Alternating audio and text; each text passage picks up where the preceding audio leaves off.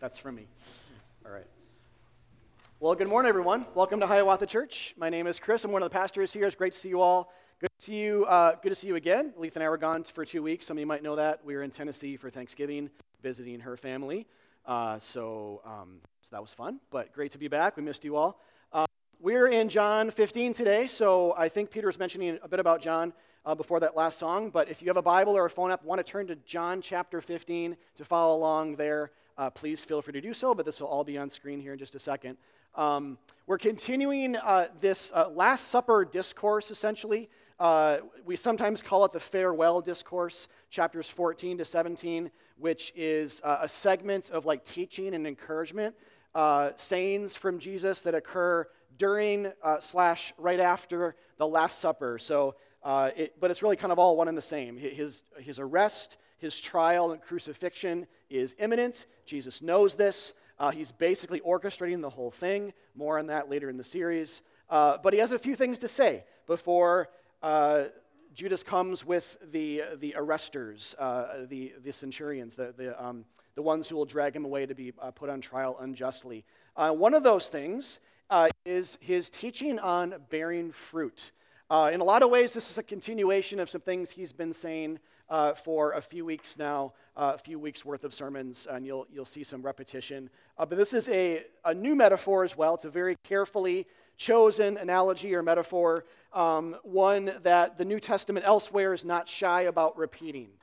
This idea of how Christians are like a plant, whole church communities together are like a plant that bear fruit at God's bidding, sort of by His will and by His work within us, and the Spirit's work, His presence in us, much more than His just kind of, His asking of us to do these things. It's kind of this almost proclamation that this is part of our salvation. So we'll get to that and talk about the differences there. All right, so kind of have that in mind though as we go, this idea of bearing fruit. Notice how he kind of discusses this, how he shapes this idea. Again, it's a very careful thing. Jesus is very intentional, if you didn't know that. This is not random, but all of these things are here for a purpose. So, John 15, verse 1. Let's read the whole thing here in full to begin. Jesus says, "I am the true vine, and my Father is the gardener. Every branch in me that does not bear fruit, He cuts off. And every branch that does not bear fruit, He prunes, that it may bear more fruit. Already you are clean because of the word that I have spoken to you. Abide in me, and I in you. As the branch cannot bear fruit by itself unless it abides in the vine, neither can you unless you abide in me. I am the vine, you are the branches. Whoever abides in me, and I in him, he it is that bears much fruit. For apart from me you can do nothing. If anyone does not abide in me, he is thrown away like a branch and withers. And the branches are gathered and thrown into the fire and burned. If you abide in me and my words abide in you, ask whatever you wish and it will be done for you. By this my Father is glorified, that you bear much fruit, showing yourselves to be my disciples. As the Father has loved me, so I have loved you. Abide in my love.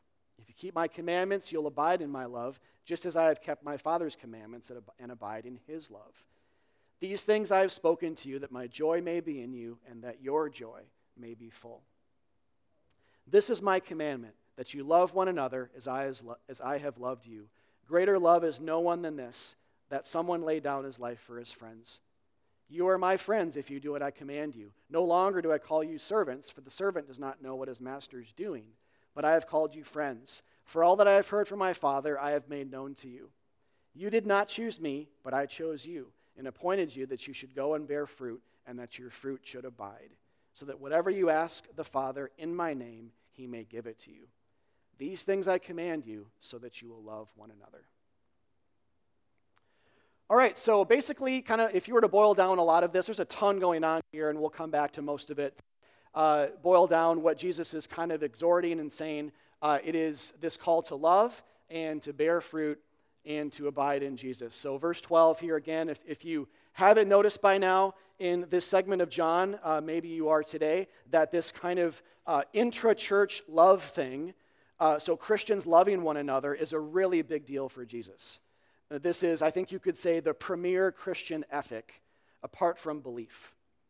He wants us to love one another in the shadow of his love. He wants his love for us first to kind of spill out horizontally. He wants his love for us to shape our love for each other, so it might inform it and be demonstrated by it. And today, he's kind of doubling down on that, maybe even tripling down, because this has come up so much in recent weeks and in recent parts of John. But he also switches metaphors to this bearing fruit idea in order to further make his point and to argue where the power for this kind of loving comes from, this kind of fruit bearing. The metaphor, though, is troublesome in a lot of ways. It's actually really good news, and we'll talk about that too, but also troublesome in that it's very abstract. So it's maybe frustrating for moralists and frustrating for those who like concrete to-do lists, because this metaphor is not measurable. You can't measure the idea of fruit bearing. It just kind of is or it isn't. And it puts us, Christians, in the passive role right off the bat. And so the metaphor is essentially, to boil it down, three things. God is the gardener, God the Father. Jesus is the vine, the main shoot that comes up, and we are the branches that branch off of the vine, drawing life from the vine, and of course by the hand of the gardener as well. Okay, but here's the catch. A branch cannot bear fruit by itself, verse 4. A branch cannot bear fruit by itself. And so we're kind of, in a sense, called to bear fruit, but also told we can't bear fruit. This is textbook Christianity here. You need something that you can't produce. You need something, you're kind of vacant towards something, you don't have a thing that you can't produce. Then the solution is Jesus himself, because as he says elsewhere in the passage, apart from me, you can do nothing, not one thing.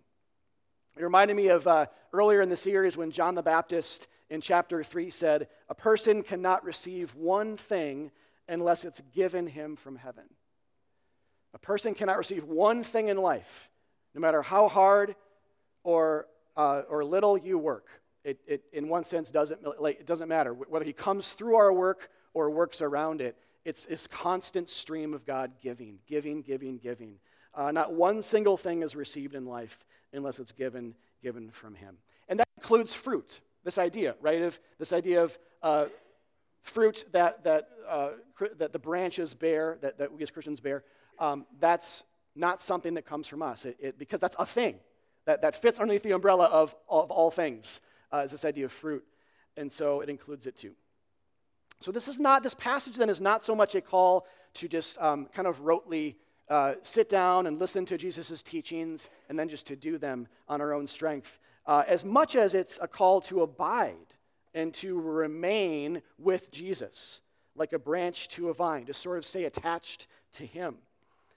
You could say, look at it this way, the teacher-student relationship is never defined by a branch-vine metaphor. That would be odd and even maybe a little bit inappropriate. Teaching only goes so far, but Jesus goes much further because he's not just a teacher, he's a savior. And so the bearing fruit analogy then puts everything on the gardener and the vine. And we'll talk more about this, but just to start there, that's important to see. The bearing fruit metaphor, then this is kind of where it becomes like problematic in one sense for type A's maybe, or driven people that want to do something. The bearing fruit analogy puts everything on the gardener and the vine, but nothing on the branches. Branches can't do anything on their own. They just kind of receive the gift and the life that the gardener and the vine put into them. Jason McKelly wrote an article on the fruit of the Spirit a while ago. I'm going to read a segment of it today. It's really helpful.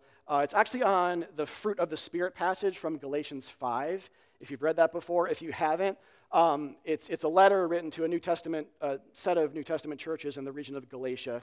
And Paul just writes about these aspects of the Spirit, kind of what it looks like when the Spirit indwells a person, what characteristics kind of, as fruits, kind of come. And so it's a list, things like kindness and peace and patience and gentleness and love and other things as well. There's, I think, 9 things. But so anyway, picking up then mid-article, he says, when we read this list, we may feel as if we're being told what we should be or what we ought to do. As a Christian, you should be generous. As a faithful follower of Jesus Christ, you should be patient and kind. You must become more gentle and joy-filled. But this list is descriptive, not prescriptive. It's proclamation, not exhortation. In other words, Paul does not say become more patient. He says the fruit of the Spirit is patience. To turn the fruit of the Spirit into aspirations is to stumble back into the law. And as law, it just reinforces the message you hear 3,000 times a day. You are not good enough. There's always more money you could have given. There's always someone you could have shown more patience to. There's always days or weeks when you have no joy. But your lack of these things doesn't make you an incomplete Christian. Because notice Paul's passive imagery. He says, fruit of the Spirit, not works of the flesh, or even works of faith. The opposite of vice isn't our virtue. The opposite of vice is the vine, of which we are but branches. What you do not hear in any vineyard is the sound of anyone's effort, except the gardener's. Fruit doesn't force itself to grow. It's the byproduct of a plant made healthy. So to think that you're responsible for cultivating joy and kindness in your life is to miss Paul's entire point. His point that apart from God's grace in Jesus Christ, you are a dead plant. But in him, you've been made alive. The fruit of the Spirit is the work heaven is doing in you on earth.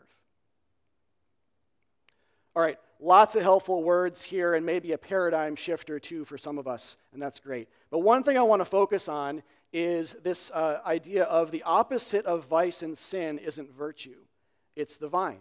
It's Jesus. This is something I think that Christianity has the audacity to say, is that the opposite of evil isn't just good. In our sort of, in God's economy or God's way of thinking. The opposite of evil, though it is in some sense good, it's not what we're called unto. What we're called unto is Jesus. We're called unto the vine, to be attached to him as a person and what he does for us through his death and resurrection. Hence the call here to abide and to remain in him. That's really then the call in John 15. The call is to abide or remain with Jesus, not to bear fruit, but to abide with Christ, from which fruit comes. We can't bear fruit. We're just branches. We can only rest in knowing that he has promised to be with us and to give us life and to be the source of our good works. And so you could actually say the only way to bear fruit is to believe that you can't bear fruit. The only way to bear fruit is to believe that you can't. Because if you believe you can, you'll tend to circumvent the idea of Jesus being the vine. You'll graduate from the gospel. You'll think that sanctification now is the main job of the Christian, not the gospel you heard about at conversion. And so you'll leave the vine, and you'll think that your life is about Christian self-improvement, some form of that. And when you do that, you're killing yourself. You're not actually producing fruit at all. And so when we abide, though, then fruit just has to come. That's the good news, is to abide in Jesus, to constantly nourish ourselves on the bread of his grace, ourselves, but with other Christians, taking communion at church, in community with other people, constantly nourishing ourselves in the bread of his grace, the word of his gospel. According to John 15, when we do that, fruit will just start to grow. It'll just happen. It's impossible for it not to. In fact, if this is true, to take it one step further, then part of the grace in this passage for us, for Christians, those of us at least who abide with Jesus, is to know that God is already bearing fruit in your life. It's already happening. Like if you've been a Christian for more than a day or more than a second, like fruit is already happening. This isn't like, we tend to read this passage sometimes and think it's just future oriented, as though it's just this kind of starting point. Well, now that I've read it, now the rest of my life, sort of needs to be lived in light of this, and it's a test almost. But it's not what it's saying. It's saying if Jesus is the source, then if you've been a Christian for any length of time whatsoever, the good news is God has been bearing fruit in your life, whether you see it or whether you don't, whether you've worked hard for it or whether you haven't. It's happened. Those who abide with him are bearing fruit, especially the fruit of love and sacrificial love for other believers. So the message is not then bear fruit or be burned, or prove you're a Christian with your good deeds, or be cut off. The message to those who believe in Jesus is he has already borne fruit in your life. He, as the gardener, is at work in you. And so you'll never be cut off and thrown in the fire because of the work of the Spirit in your life, manifested by your belief in him, but worked for by his dirty, calloused, and nail-pierced hands. I would say, on a personal note, I was thinking about this past week, about how, pick any fruit of the Spirit. I was thinking about kindness for some reason. It could be anything, and you guys can think the same way about yourself. And I'm sharing about myself because these are things rattling in my own brain about this. Otherwise, I'd maybe share about Aletha or Aletha's service, servant-heartedness, or Spencer's generosity or something. But I was thinking about kindness in my own life, and I was thinking, I don't think I've ever once in my Christian life woken up in the morning and thought, I need to be kind today. Like, I usually think about brushing my teeth or listening to the news, or something for a bit. But it's not, I don't think I ever once thought that, but I am kind sometimes. So the question is, like, where does that fruit come from when I do have kindness? By trying to be kind? Not really. Maybe sometimes, but not really. More so in my life, it's just by being with Jesus and basking in his kindness towards me and letting his life-giving spirit pulse through my veins by my belief in the gospel. And so a lot of times, again, it happens without my thinking about it. And I think that's true for all of you too, whether you might realize this or not. It's a byproduct idea. A lot of the fruit in your life you've never seen, A lot of the good things God has done through you, you'll never know about. It's actually really good news, isn't it? Like, he's done more in your life than you've realized. And in one sense, he doesn't want you to know it. He doesn't want you to realize it because that would be sometimes to take more credit for it, and to kind of just live as though it's a running list in your life that you're grading yourself on. But instead, a lot of the fruit comes without us even realizing it. Other people might. Other people will see it. Other people will benefit from it, maybe, and see God's grace in it and so forth. But I hope that encourages you. It's to stick with this metaphor, it's very much true. This is certainly the case. I don't know if you guys have ever grown zucchini before. Has anyone tried to grow zucchini in their backyard? Some of you are like, no way. But others of you are, we've tried it in our little baby garden, and it ceased when we realized it becomes the size of the moon after 2 days. But yes, gardening helps. But in this metaphor, in John 15, we are not the gardener. You are not the gardener of your life. You are not responsible to bear fruit in your life. Please hear that. You are not responsible. Is the branch responsible for bearing fruit, or is the gardener? This metaphor is all about God and what he does. It's about Jesus and the life he gives through his shed blood for us, right? And so when it comes to zucchini, growth as a Christian is more like going on vacation for a week and then coming home and realizing there's 10 zucchini the size of your leg sitting there. And you're like, where did that come from? And you harvest, and then there's also a couple underneath the foliage that you didn't see, but they're there anyway. And it didn't happen because you tried, it just happened because the plant was at work, and the sun was at work, and the water was at work. Elyse Fitzpatrick, in her book, Because He Loves Me, says, our problem is that if we don't continually remind ourselves of how Jesus has chosen, renamed, and remade us, the struggle to grow in Christian character will become nothing more than another attempt at self-improvement, and self-improvement always results in self-loathing and pride.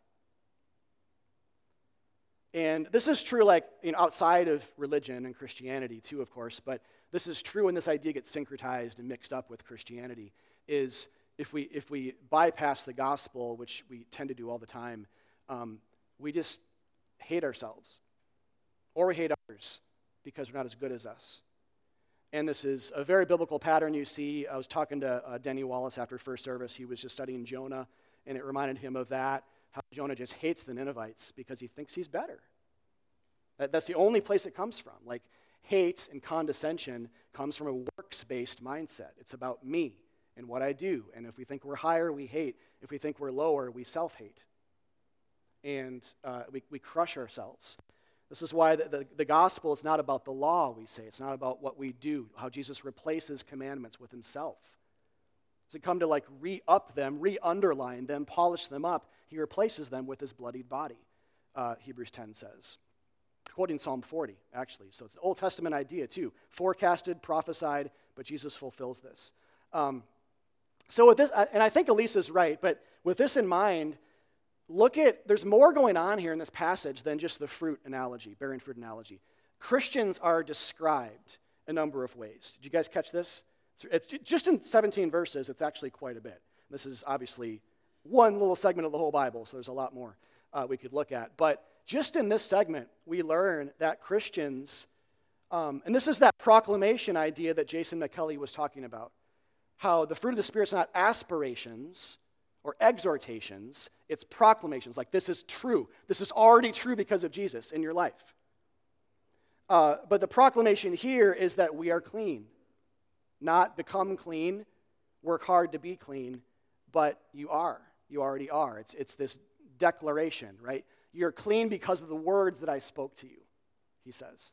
You're clean because of me and my word of grace pronounced upon you. We are also chosen by him on the basis of love, not our works. We are also friends of Jesus, no longer servants. Beautiful image. We are in Christ. That's divine imagery. We're in Christ. He is in us. There's no distance anymore between us. That idea becomes a large part of how the early church evangelized pagan cultures. They led out with, God is very much closer to you than you think. And when you believe God is closer to you, you stop trying to travel to him with your goodness. So the early Christians were saying, God is very close to you. He's near. You don't have to build a bronze statue anymore that in a likeness that you think represents him. You don't have to run a marathon. You don't have to climb a mountain. You don't have to be good. You have to receive his travel to you, his suffering, his calloused feet, his willingness to go the length and to bear the brunt, which is what comes after that initial statement, right? That's how you fill in the gospel when you start that way. This is like from Acts 17, if you're wondering, places like that. God is close. But as Christians, he's even closer. Because we believed, he's inside. So who are you trying to impress? There's literally no distance between you and God anymore, Christian. Who are you trying to impress? You're loved. He's done everything to come to you. Rest, believe, receive, and adore, and then fruit will come. We also see this idea of we are ones who can ask God whatever we want. Well, that's kind of cool, right? Also confusing. I think sometimes when we read this, we start thinking about, well, what does that mean, right? Like, does that mean I can ask him for healing from my chronic illnesses? Can I ask for $1 million? Can I ask for, that person who cut me off to just run his car, on the side of the road or something, and or whatever? And the answer to that is no. But I think that's not the right question. I think that the question we should be asking with this passage is, what kind of person is that spoken to? What kind of person in life hears the message from someone else, ask anything you want, and I'll do it for you? And the answer is, someone who's deeply, deeply loved. Right? Like, what does Tim Keller say about this? The only person who dares wake up a king at 3 a.m. for a glass of water is a child. Something like that. We have that kind of access. But think about it even more than that. Think about the kind of person that says, anything you want, I'll do it for you, really, really loves someone. Right? This is like the thing that husbands say to other wives. Anything you want, I'll do it for you.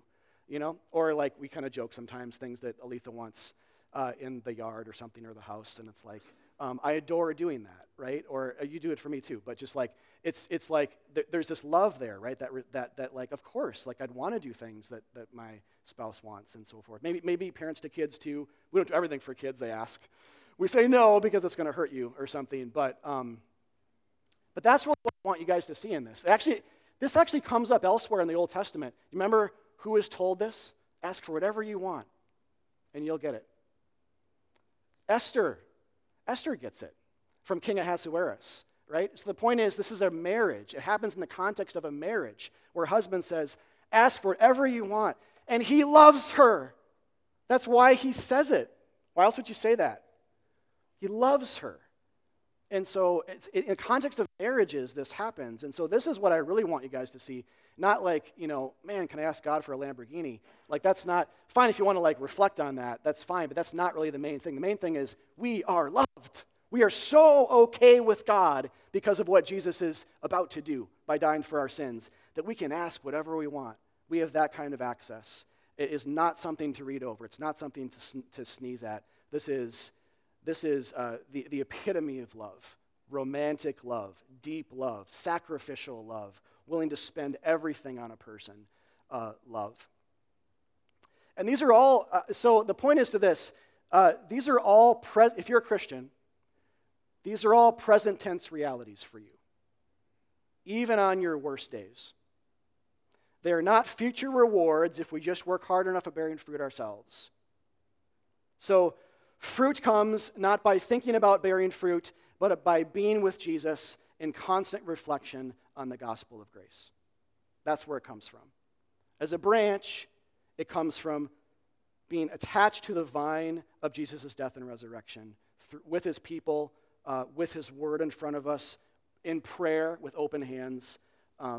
The Spirit, where it comes as the wind blows, John 3 says. We can't quantify it. We can't capture it in a bottle.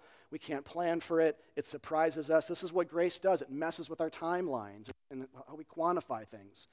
And again, Christianity has kind of that audacity almost to say, kindness will come when I want it to come. It comes less when you try and more when I work. And that will humble the heck out of us if we actually realize that and believe that. And that's actually a pretty good place to be as Christians. Over ourselves and digging our heels deep into the sands of the gospel on the beach of salvation. So, all right, we can actually ask another question here. And that's just, again, kind of how though?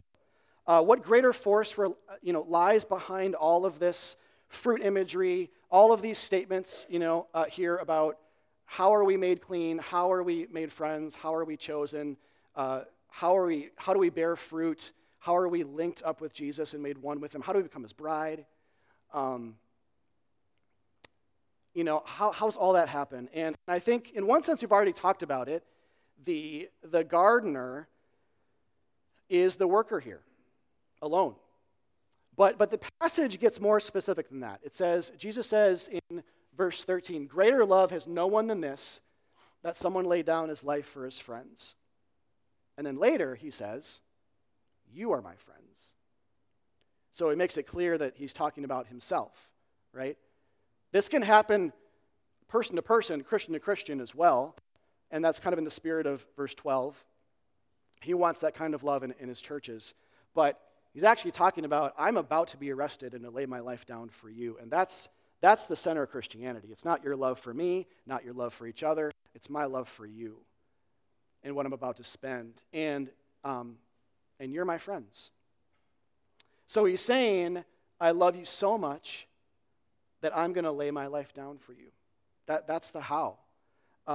When Jesus dies for sinners, he dies for broken branches, sinners who are separated from God, so that they might be brought back in and not burned. Even more, I think the additional twist here is seen best by way of Daniel 9:26, which is a prophecy about Jesus hundreds of years before his arrival. It says, after that time, the anointed one, or Jesus, the Messiah, will be cut off, speaking of his death. So maybe you notice some similar language here with John 15:2. The point is, in the context of a warning about being cut off from salvation, we're reminded that Jesus is the one who is cut off for you and me.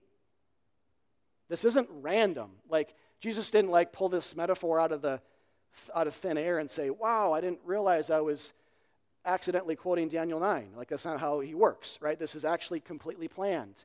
When you ask the question of where does this imagery come up elsewhere in the Bible, Daniel 9 is one of those places that we must go to. The context for John 15 is Daniel 9. Not just John 14 and John 16. It's Daniel 9. It's the whole Bible. And when you see that the promised one is not just promised, but he's promised to suffer and die for his people, and that will usher in an era of peace and salvation and hope for eternal life, then John 15 starts to make even more sense. It's this final twist that Jesus becomes a dead branch. Jesus is even thrown away into the fire that we might be grafted on. To mix metaphors a bit, Jesus is the heir of the royal family who gives up his seat for us at the table. So there's a place for us. He just does that through his death and resurrection. It's actually John 12 that spoke to this as well, if you were here for this or remembered this, but similar metaphor, Jesus, agrarian, again, but same idea. He says, truly, truly, I tell you, unless a kernel of wheat falls to the ground and dies, it remains only a seed. But if it dies, the seed, not us, but Jesus is the seed, Jesus bears much fruit. He brings life.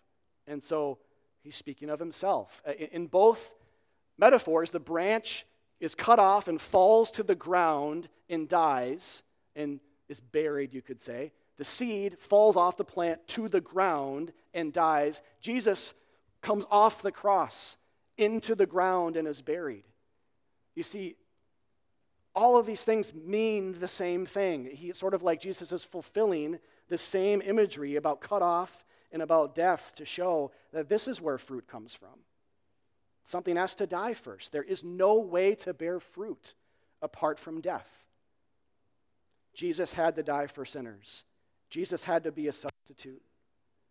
Jesus bore the dark parts of this passage, and that's what I want to encourage you guys with here is in this last part, because this can be kind of a scary passage. I don't know if it has ever been for you or even this morning, just upon a first reading, but when you see branches that are broken off and burned, which is an allusion to hell, it can be, or even just like the idea of that you feel this impulse to, well, I have to bear fruit now, and you feel, I'm already tired and I suck at everything I do, or whatever you think. Like, it's hard. If you think that, though, I think we miss the point. We miss the point of Paul's or Jesus' teachings here. The point is, ultimately, though there is a warning for Christians, coexisting with that is that Jesus took on the dark parts of this passage for you. He was already cut off, so you don't have to worry about being cut off. He was already burned, so we don't have to worry about being burned. He was already separated from his Father on the cross, so we don't have to worry about being separated. This is classic textbook substitution. And I said first service too, but when you read these things, these teachings, even if it's not immediately apparent, look for where there's pain in a passage. Look for where there's substitution. Look for where there's suffering. And then ask the question, how does Jesus take on that himself? So that even though there's a warning, the ultimate warning is, are you attached to Jesus or not? That's really the question. Do you remain with him or not? Because those who don't are cut off and burned, but those who are, well, he was already cut off. So it's by grace we're saved, and that he bears the fruit, not us. So in conclusion, I would just say that to you guys. I was actually talking to someone at church about this week who needed to hear this. I needed to hear this today. But the idea of it really is enough to abide in Jesus. That really is enough. That really is all you need. There is nothing more than Jesus.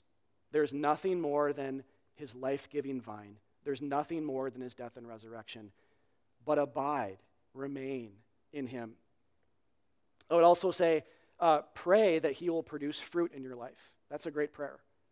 Pray that he would help you to be enamored with the gospel, surprised by grace, that you'd never get over the fact that God became a man in order to die in your place for your sins, disbeliefs, and self-promotions. Because if you do get over that, that's when you're cut off, because you leave the vine. You sort of like self-cut yourself off at that point.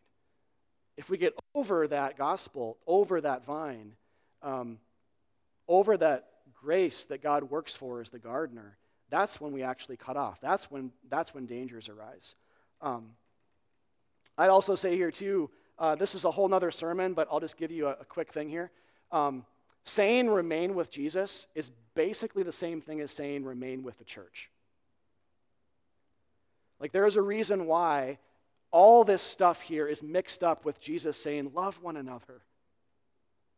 You cannot remain with Jesus without remaining with a church family. Like, you just can't. And I know that we're all in different spots here. Some of you might not be Christians yet. Some of you are in between churches. Just hear that broadly, though. Hear that broad encouragement here that to remain with Jesus is to be around other Christians. It's to remain connected with because we're his body. Jesus says, you all you are Christians here today, and myself included, we are the body of Christ mystically, somehow. like to each other. And so if we leave that, it's close, very close, not quite the same thing, but very close to leaving Jesus altogether. It's why, maybe many of you have seen this, I've seen this, people that leave the church eventually leave Jesus. Like they think they can kind of live without him, without the church, but they can't. And they start to listen to lies and entertain false doctrine and get offended by things they were normally not offended by before. They listen to the world. They love their sin more than, or they love Egypt more than the promised land, that kind of idea from the Bible. And then that's not a random thing. And so I think that's part of the warning too, is do not leave the church. Like, doesn't mean like here, not all you'll be here your whole life, but just saying always be a part of a local church, because that's part of what it means to be connected to the vine of Christ. And then share his love with them. See, because then you have people, actual real people with faces and names and stories that need to see and hear about God's love through you to them, and you need to hear it from them, right? So that's what God wants for church families. Okay, then to this question about, if you worry that you aren't bearing fruit. I forgot if I mentioned this before or not, but I want to say this again if I did. If you worry that you aren't bearing fruit, I would say to you, if you're a Christian, you are bearing fruit. That's what this is saying.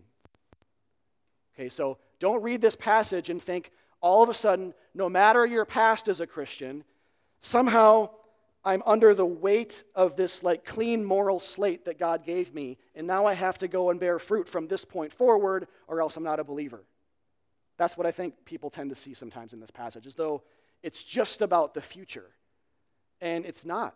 Not only is it not out of your control completely, your fruit in your life is completely out of your control, but I would also say that even if it kind of was, and it isn't, but it's not future-based. It's past-based. And so part of this passage is to be thankful, to thank God for bearing fruit when you haven't even wanted to bear fruit.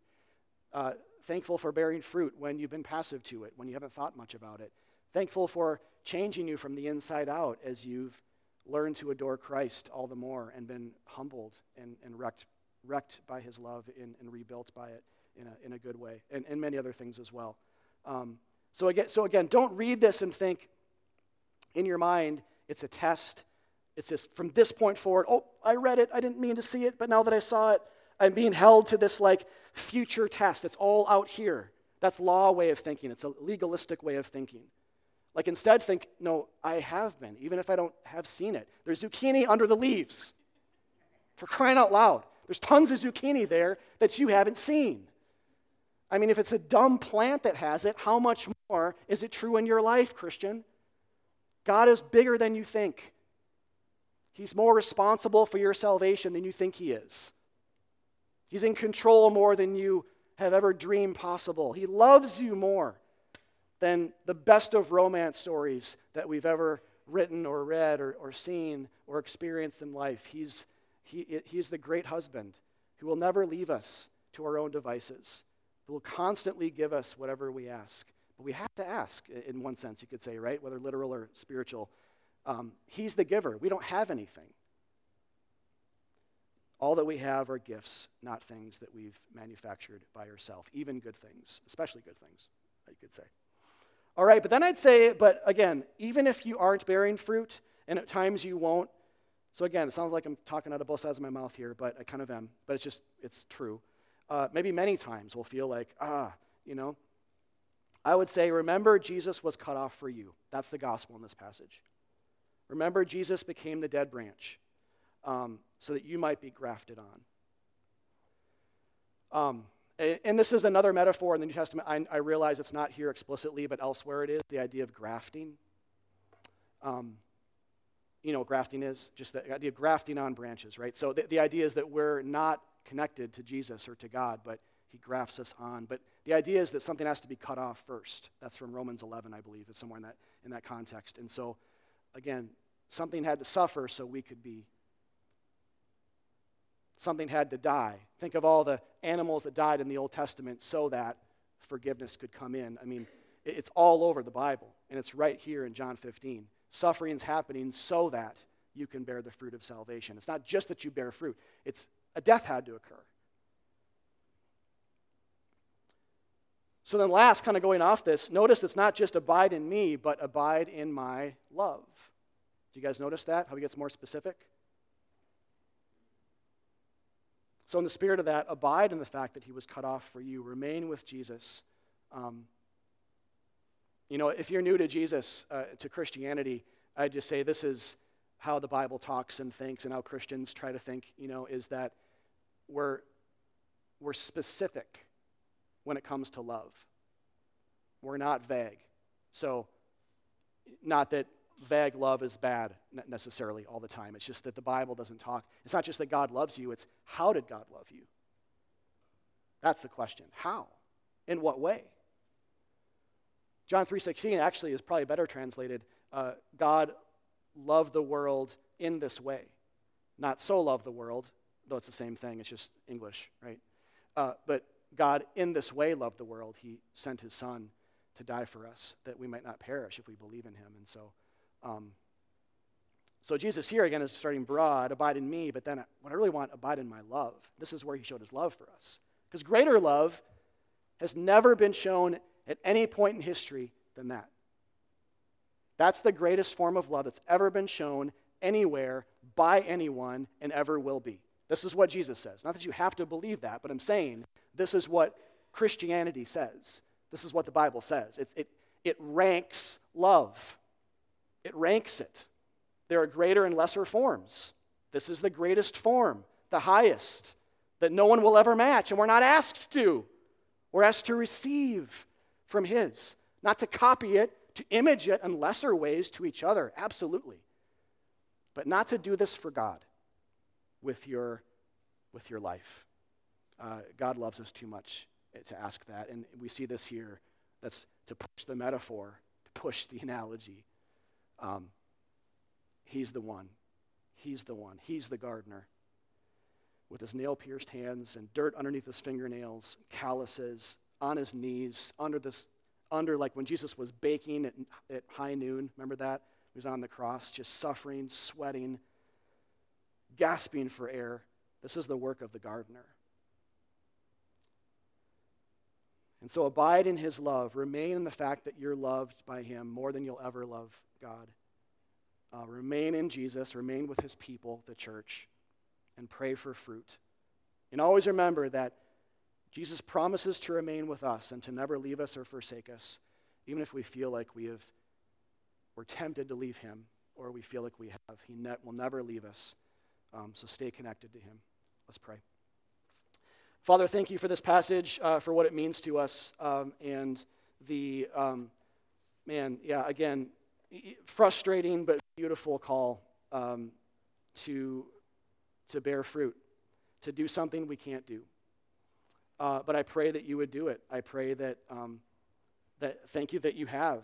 Every Christian here has borne fruit, and so they won't be cut off. But I pray that more would, that as you say, Jesus, or God, you prune, that more fruit would be, I pray that you would prune us and nourish us on the vine and draw us to Jesus, that even more fruit could be born to your glory, not to our credit, but to your glory, as this passage says. That's different. To say to our credit would be works, but to say to God's glory is grace. And so I pray for myself, everyone here who's a Christian, do that. If they're not a Christian, thank you that you love them as well and help them to see Jesus and believe for the first time. But we just thank you, God, for sending your son to be the branch, to be the dead branch, and to be cut off, and to fulfill prophecy. In that way, as you foresaw it. In Christ we pray. Amen.